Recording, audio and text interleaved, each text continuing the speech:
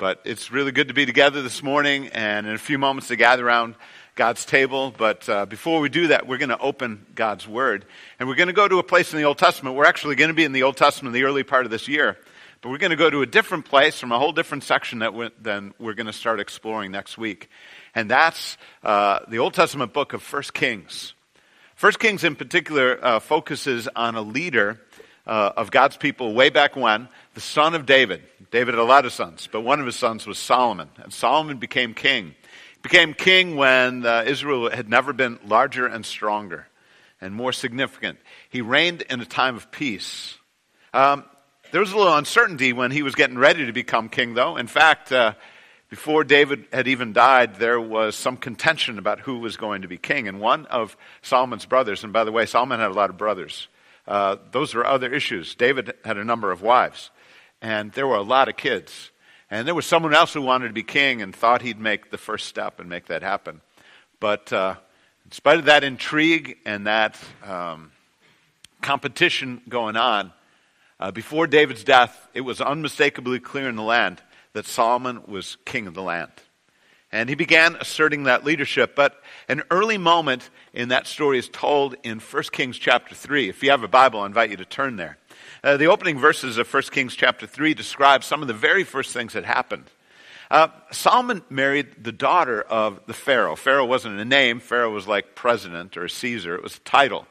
The leader of Egypt. Kind of an odd thing, really, because not that long before, Egypt and Pharaoh had been about the worst words. They were curse words in Israel because they had been the ones who'd held God's people in slavery way back when. But Solomon made an alliance. It was kind of a political move. Maybe there were other things going on as well. There might have been romance, and there might have been love, and there might have been something personal, but there was also something political. And so he made that connection by marrying one of Pharaoh's daughters. One of the things that came out clear in the opening verses of this chapter is also his intention and his plan to be a builder, to take the city of Jerusalem and really make it a capital city, to see building. David himself had had aspirations to do the same, but God had said, it's not for you, it's for my son to do that. And so that was Solomon's work. Solomon built, over the time of his reign, a great temple for God. He also built a great home for himself. He was a builder in that city. It was a good time in a lot of ways. It was a blessed time for God's people, but there was also something afoot in the land that wasn't really all that good. In spite of God having chosen Israel out of all the peoples on earth to bless and to care and to make his own, not because he didn't care about anybody else, but because he was going to exercise his care for everybody else through this people. In spite of that, God's people struggled. They always struggled with really knowing him and really trusting in him and remaining faithful and doing what he said. Obedience is one of the toughest challenges that God's people face. This is a rhetorical question. I'm not really asking for nods or hands. Any of you struggle with obeying God, being 100% focused in your love and your devotion and your obedience to what he says? I'll just speak on your behalf, if you don't mind. I do. 100%. Purity, totally in for God, the God who totally chose us, being totally responsive in return. It's not easy. No, that sounds like an excuse. The truth is, it just doesn't happen, and it didn't happen way back when. And one of the signs that was a reality was this, verse 2. The people, however, were still sacrificing at the high places because the temple had not yet been built for the name of the Lord. Now, high places, what were those? They were the vestiges of the pagan past of that land. They were places that had been set aside and devoted for the worship of a god or gods. They'd been there before God's people had ever come. They'd been maybe recognized as special places, maybe kind of a civic field. This would be a great location to come and to honor the gods, or to honor some god in particular. And as God's people had come into that land, they had sometimes taken over those spaces, and they'd used them as places to worship God. But God had warned them long before in the book of Deuteronomy, do not do that. Do not do that. Worship me the way I tell you to worship me. Listen to my word. Follow my guidelines. Do what I say. Be faithful to me as I've been faithful to you. But sometimes we have ideas that we'd like to improve on God's ideas a little bit. And the reality was there was not yet that special place in Jerusalem to worship. And so people did that. And in those places, there's even archaeological evidence in one of those high places that not only had Yahweh been worshipped there, but other gods as well that predated the time. And that pagan religion was going to fester among God's people in the centuries to come. Some of the pagan gods fester in our own world today. There are other things that draw us away from total trust and total worship of the God of Abraham, Isaac, and Jacob, the God of Jesus. Solomon was a good guy in so many ways. In fact, the Bible says about him something it had never said about anybody else. It just said, Solomon loved the Lord. Verse 3, Solomon showed his love for the Lord by walking according to the instructions given him by his father David. Awesome. Except that he offered sacrifices and burned incense on the high places. There are a couple of hints in the early description of Solomon that all was not right. Two things that stand out right here. Number one, his marriage to the daughter of Pharaoh. By the way, just so you know, if you look at the whole Bible and the whole teaching of Scripture, there's clearly nothing wrong with marrying someone from a different ethnicity, a different nationality, or a different race. There's no teaching of Scripture taken in toto when you look at the whole picture that says there's anything wrong about that at all. But it does distinctly say that it is very dangerous and not pleasing to God to join yourself in the most intimate relationship you could ever be involved in with someone whose loyalty is to a different God than the God of Israel or the God of Jesus. And that's what Solomon did from the earliest moment of his leadership. And from the earliest moment of his leadership, he, like the other people, seemed to toy with doing things his way or our way as opposed to God's way. And as the years would unfold, Solomon would be tripped up by marriage and alliances and eventually worship of false gods along with the worship of the true God. See how challenging it gets? In spite of that, the story we read in this chapter is so significant. It's one of really a bright moment in the leadership of Solomon. God came to him one day as Solomon was expressing his devotion to God and worshiping him and sacrificing to him in a very special place that maybe wasn't fully pleasing to God. But you know, isn't it amazing how God is sometimes gracious to us when we actually don't do it quite right? Have you ever experienced that?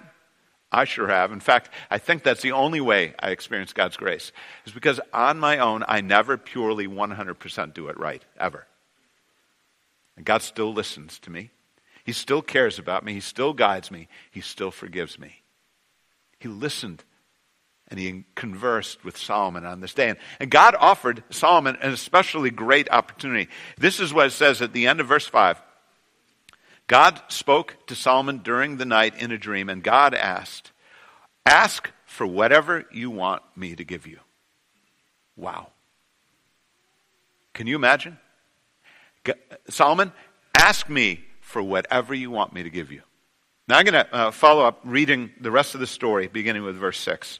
And this is how Solomon responded. Solomon answered, "You have shown great kindness to your servant, my father David, because he was faithful to you and righteous and upright in heart. You've continued this great kindness to him and have given him a son to sit on his throne this very day. Now, Lord my God, you have made your servant king in place of my father David. But I'm only a little child and do not know how to carry out my duties. Your servant here is among the people you have chosen, a great people, too numerous to count or number. So give your servant a discerning heart to govern your people and to distinguish between right and wrong. For who is able to govern this great people of yours?" And the Lord was pleased that Solomon had asked for this. So God said to him, "Since you've asked for this and not for long life or wealth for yourself, nor have asked for the death of your enemies, but for discernment and administering justice, I will do what you have asked. I will give you a wise and discerning heart so that so that there will never have been anyone like you, nor will there ever be. Moreover, I will give you what you have not asked for, both wealth and honor, so that in your lifetime you will have no equal among kings. And if you walk in obedience to me and keep my decrees and commands as David your father did, I will give you a long life. And then Solomon awoke, and he realized it had been a dream. And he returned to Jerusalem and stood before the ark of the Lord's covenant and sacrificed burnt offerings and fellowship offerings. And then he gave a feast for all his court. This is the word of the Lord. Amen. This morning, beginnings. That's the title of the book we're about to begin. We're about to begin beginnings.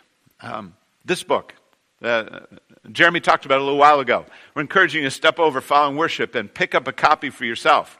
It's $10 for this book. It's true, you likely have these words somewhere, pretty much, but they're not packaged quite this way, and there is particular value in the way this book is put together.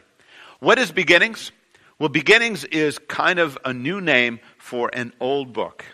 It's a new name for an old book. It's a new name for a portion of an old book. It's a new name for sort of 5 books, and it's sort of a book unto itself. When I say it's a portion of a book, I think you know what I mean. At Beginnings is the first part, but not the whole of this book. This book is the Bible. And what we're going to start looking at next week is just a portion, the beginning portion of the Bible. It is sort of 5 books. You probably know this, but maybe you don't, that the Bible is a book, but in the way we talk about it, it's made up of many books. There are 66 books that make up the one book of the Bible.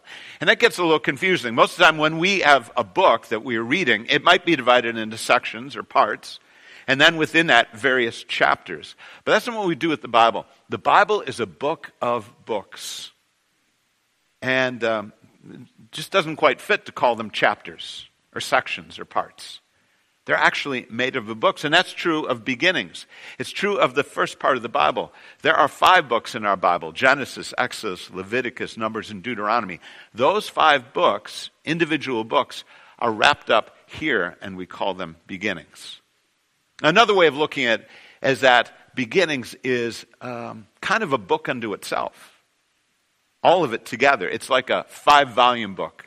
It was written, at least tradition tells us, that the primary author was one man. His name was Moses. We'll read much of the story of his life in the course of the next 8 weeks or 9 weeks, because Moses was a key figure from Exodus through Deuteronomy. So most of the story is tied up with times when Moses was a leader and a part of what was going on.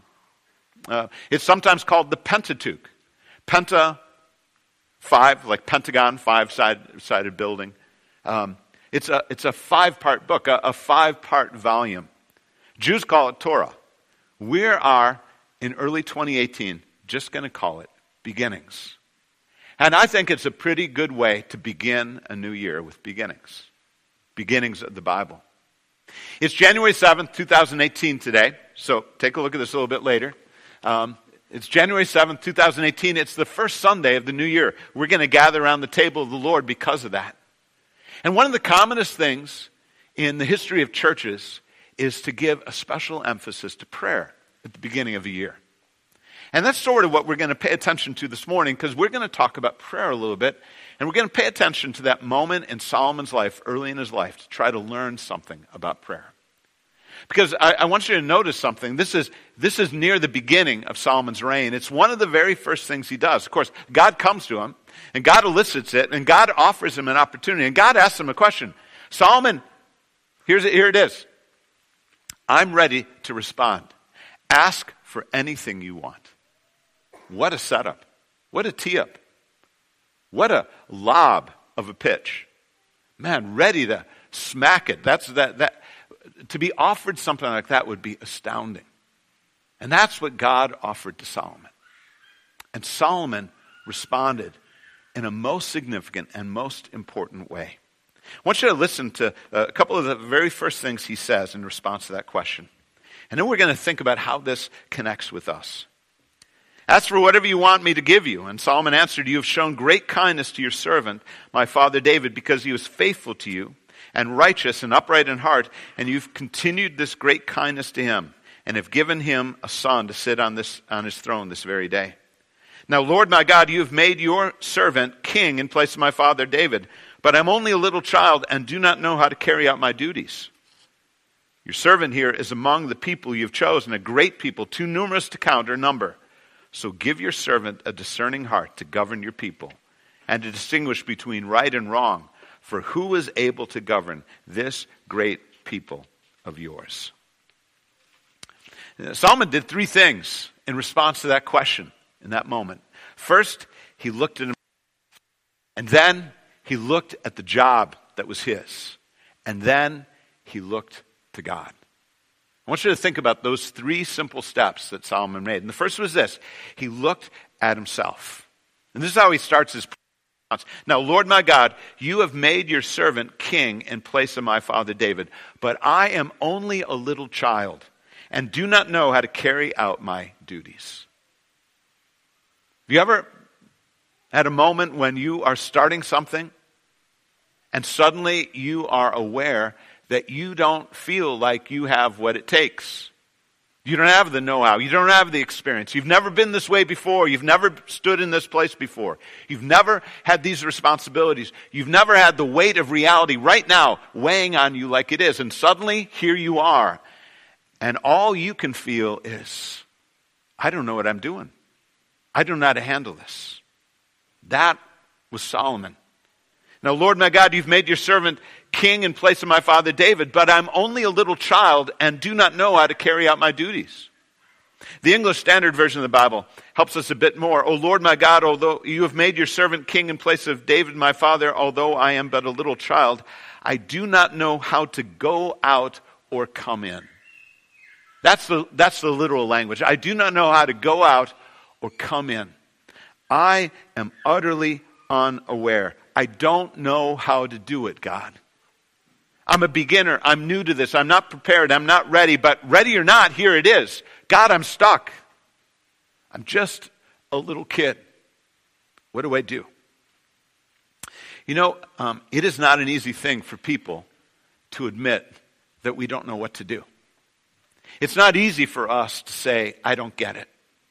How many of you have ever, just kind of ever, once in your life, pretended you knew more than you really did?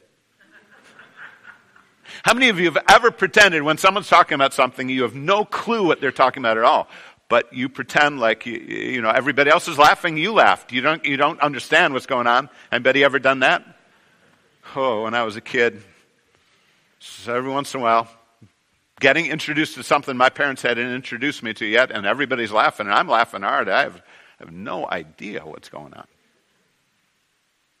Anybody ever interviewed for a job and answered questions and interviewed really well? And inside you're saying to yourself, man, I'm sounding way more qualified than I really am. We just don't like to admit reality. It's tough for us. In their book, Think Like a Freak, economists Stephen Levitt and Stephen Dubner state, it has long been said that the three hardest words in the English language are, I love you. We heartily disagree. For most people, it is much harder to say, I don't know. They point to the following experiment as one of the many ways that we won't admit, I don't know. So imagine this. You are asked to listen to a simple story and then answer a few questions about it. Here's the story. You listening? A little girl named Mary goes to the beach with her mother and brother. They drive there in a red car. At the beach they swim, eat some ice cream, play in the sand, and have sandwiches for lunch. Now the questions. What color was the car? Did they have fish and chips for lunch? Did they listen to music in the car? And did they drink lemonade with lunch? How do you do? You don't know. Okay, so let's compare your answers to those of a bunch of kindergartners who were given this quiz by researchers. Nearly all of the children got the first two questions right, red and no. But the children did much worse with questions 3 and 4. I think we all did much worse with questions 3 and 4 too. Why? Because those questions were unanswerable. There wasn't enough information given in the story. And yet, a whopping 76% of the children answered these questions either yes or no. Kids who try to bluff their way through a simple quiz like this are right on track for careers in business and politics. Where almost no one ever admits to not knowing anything. Isn't that the truth? All right. It's tough to say, I don't know. It's tough to say, I'm a little child, I need your help. I don't know how to go out or come in. But at least on this day, Solomon said, God, I'm looking at myself, and I don't know what to do. Next, he looked to the task. Verses 8 and 9 give us a sense of what Solomon was thinking. Your servant is here among the people you've chosen, a great people too numerous to count or number. So give your servant a discerning heart to govern your people and to distinguish between right and wrong. For who is able to govern this great people of yours? Solomon, I am king. I'm king of a nation, of a country, of a people, and they are great. It's not a tiny country. Oh, don't look just at the geography. It's not a tiny country. There are many people involved. They are too numerous to count, and they are the ones you have chosen, Lord.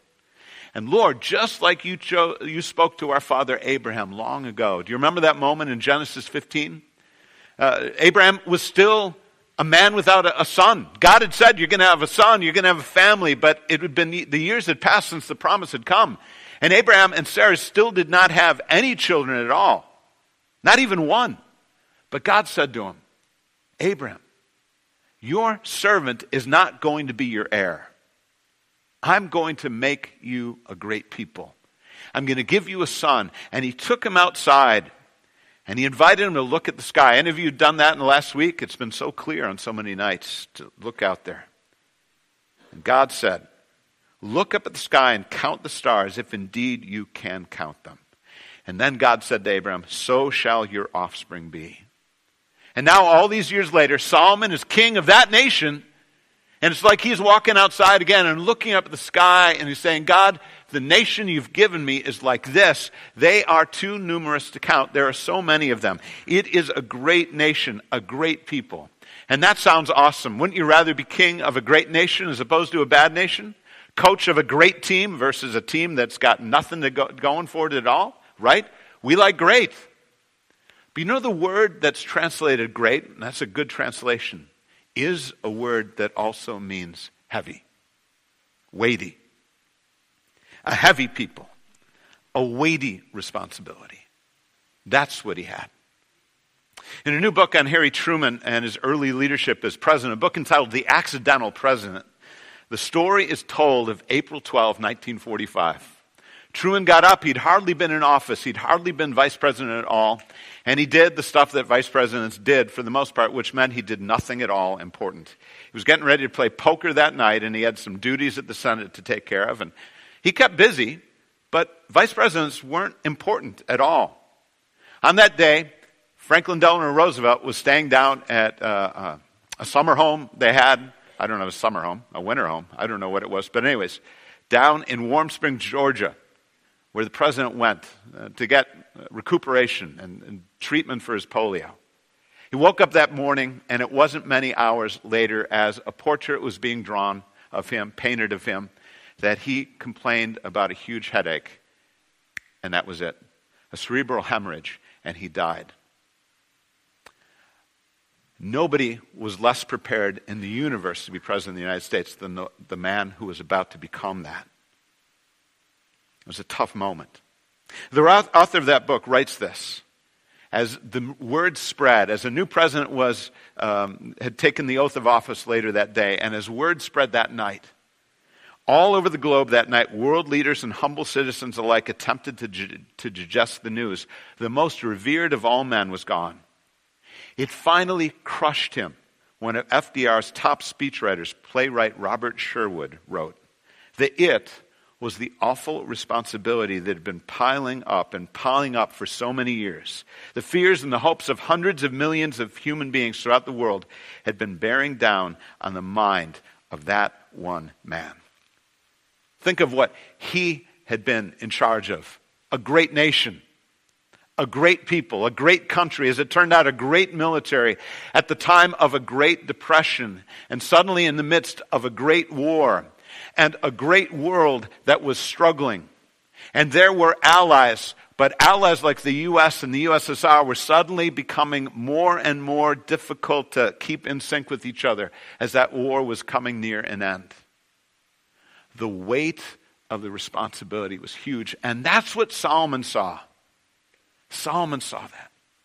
He said, God, I am a little kid when I look at myself. And then when I look at the responsibilities you've given me, I don't know.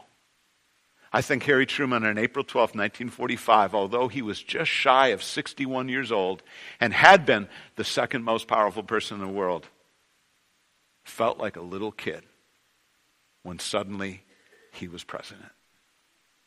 Solomon looked at himself and he looked at the task, and then he looked to the Lord. Listen to these words again.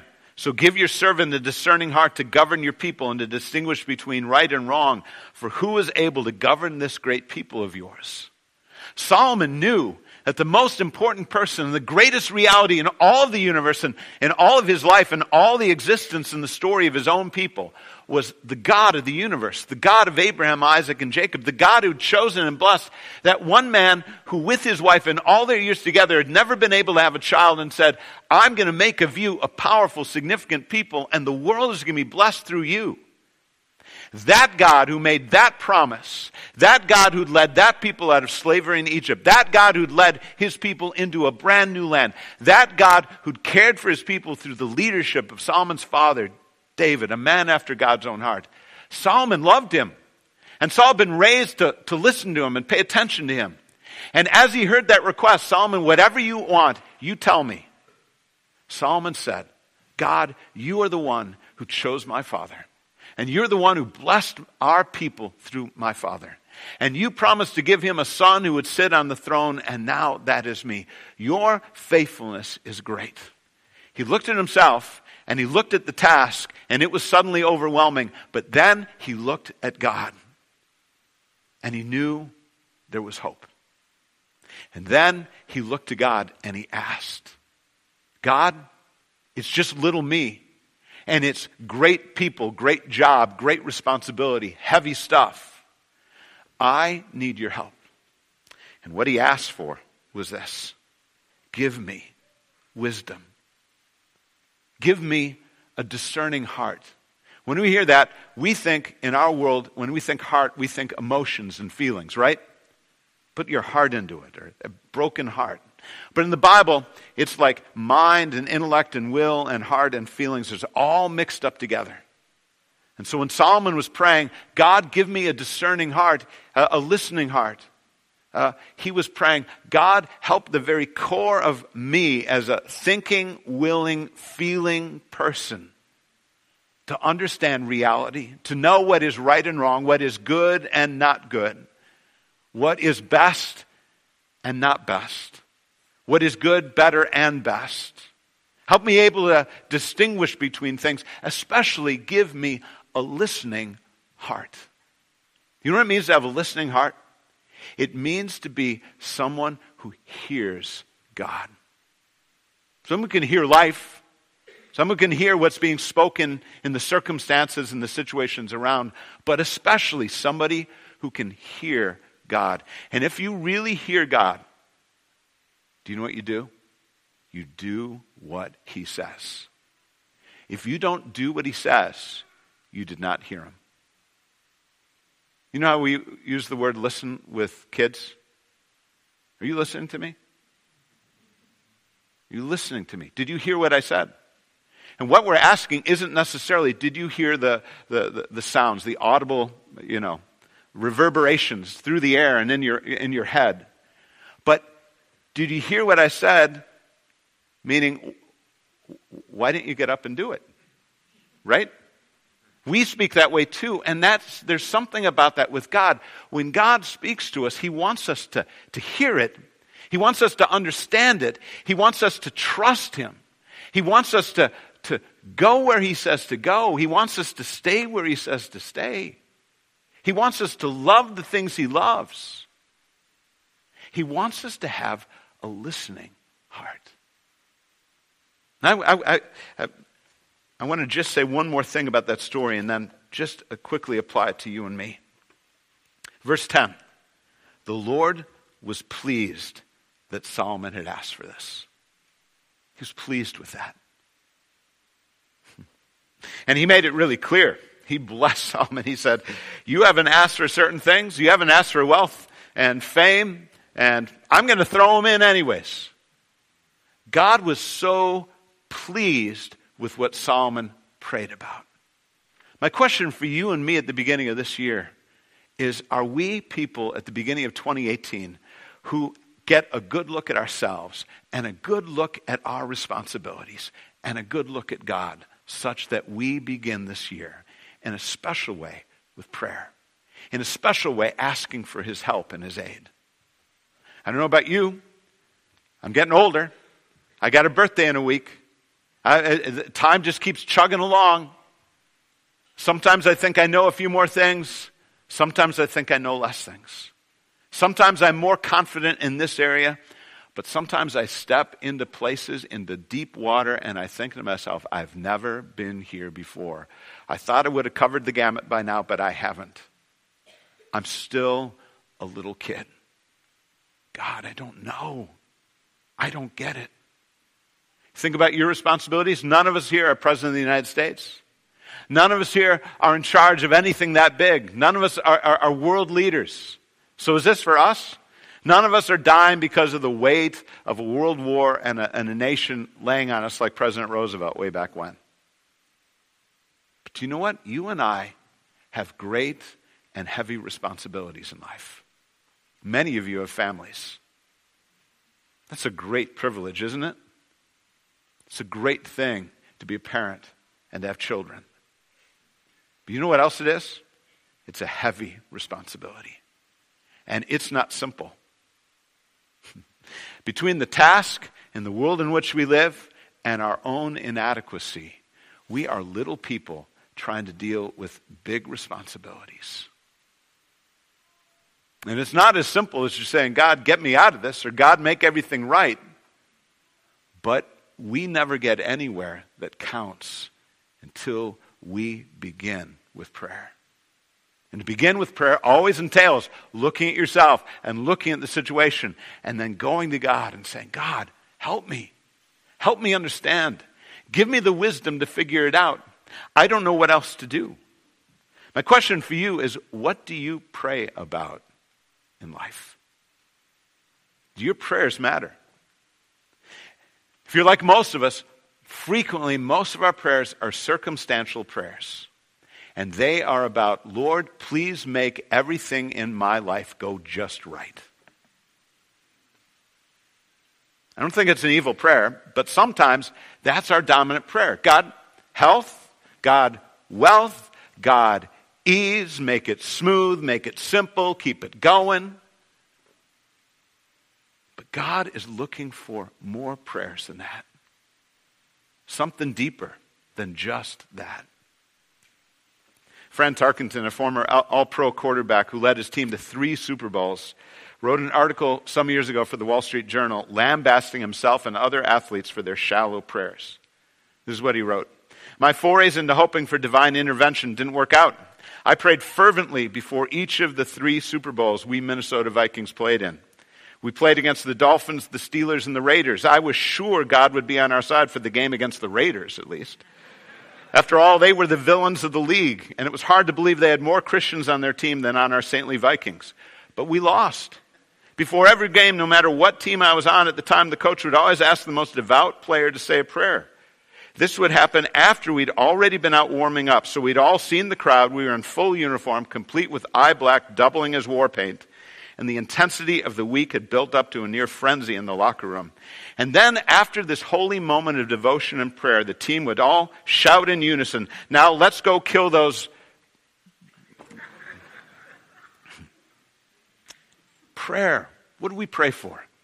What are you praying for at the beginning of this year? We don't have time to even look at it in Luke chapter 11 and Colossians chapter 1. 2 passages. I encourage you to read those later.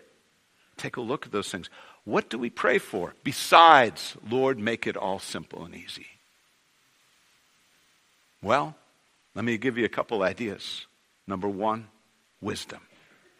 Wisdom. Solomon's prayer was a really good prayer. And the Holy Spirit, the presence and power of the Holy Spirit in your life to guide you. That's what Jesus talked about in Luke 11. Fathers give their kids generally what they ask for or what they need. What's God going to give you when you ask him for the Holy Spirit? When you ask for God's Spirit to fill you, empower you, guide you, open your mind for life? What's 2018 going to be about in your life, in my life, in our life as a church? I don't know. I just know it won't go very well if we don't be at the beginning with asking for help. So this day, early in this year, that's what I invite you to pray. So let's pray. God, we bow before you. We thank you for our brother Solomon, a sometimes not totally loyal heart, sometimes mixed motives and mixed strategies. But he loved you, and he came to you. And when given an opportunity to ask for anything, he looked at himself, and he looked at his world, and he looked to you, and he asked for the kind of help that would make a difference. So, Lord, at the beginning of this year, help us be a people where we are, who see that we're little kids with big responsibilities that have eternal significance, and we need your help. Give us wisdom. Give us your Spirit. Help us to aim higher than just having a smooth, easy life. Do something that matters through us this day and this year. In Jesus' name we pray. Amen.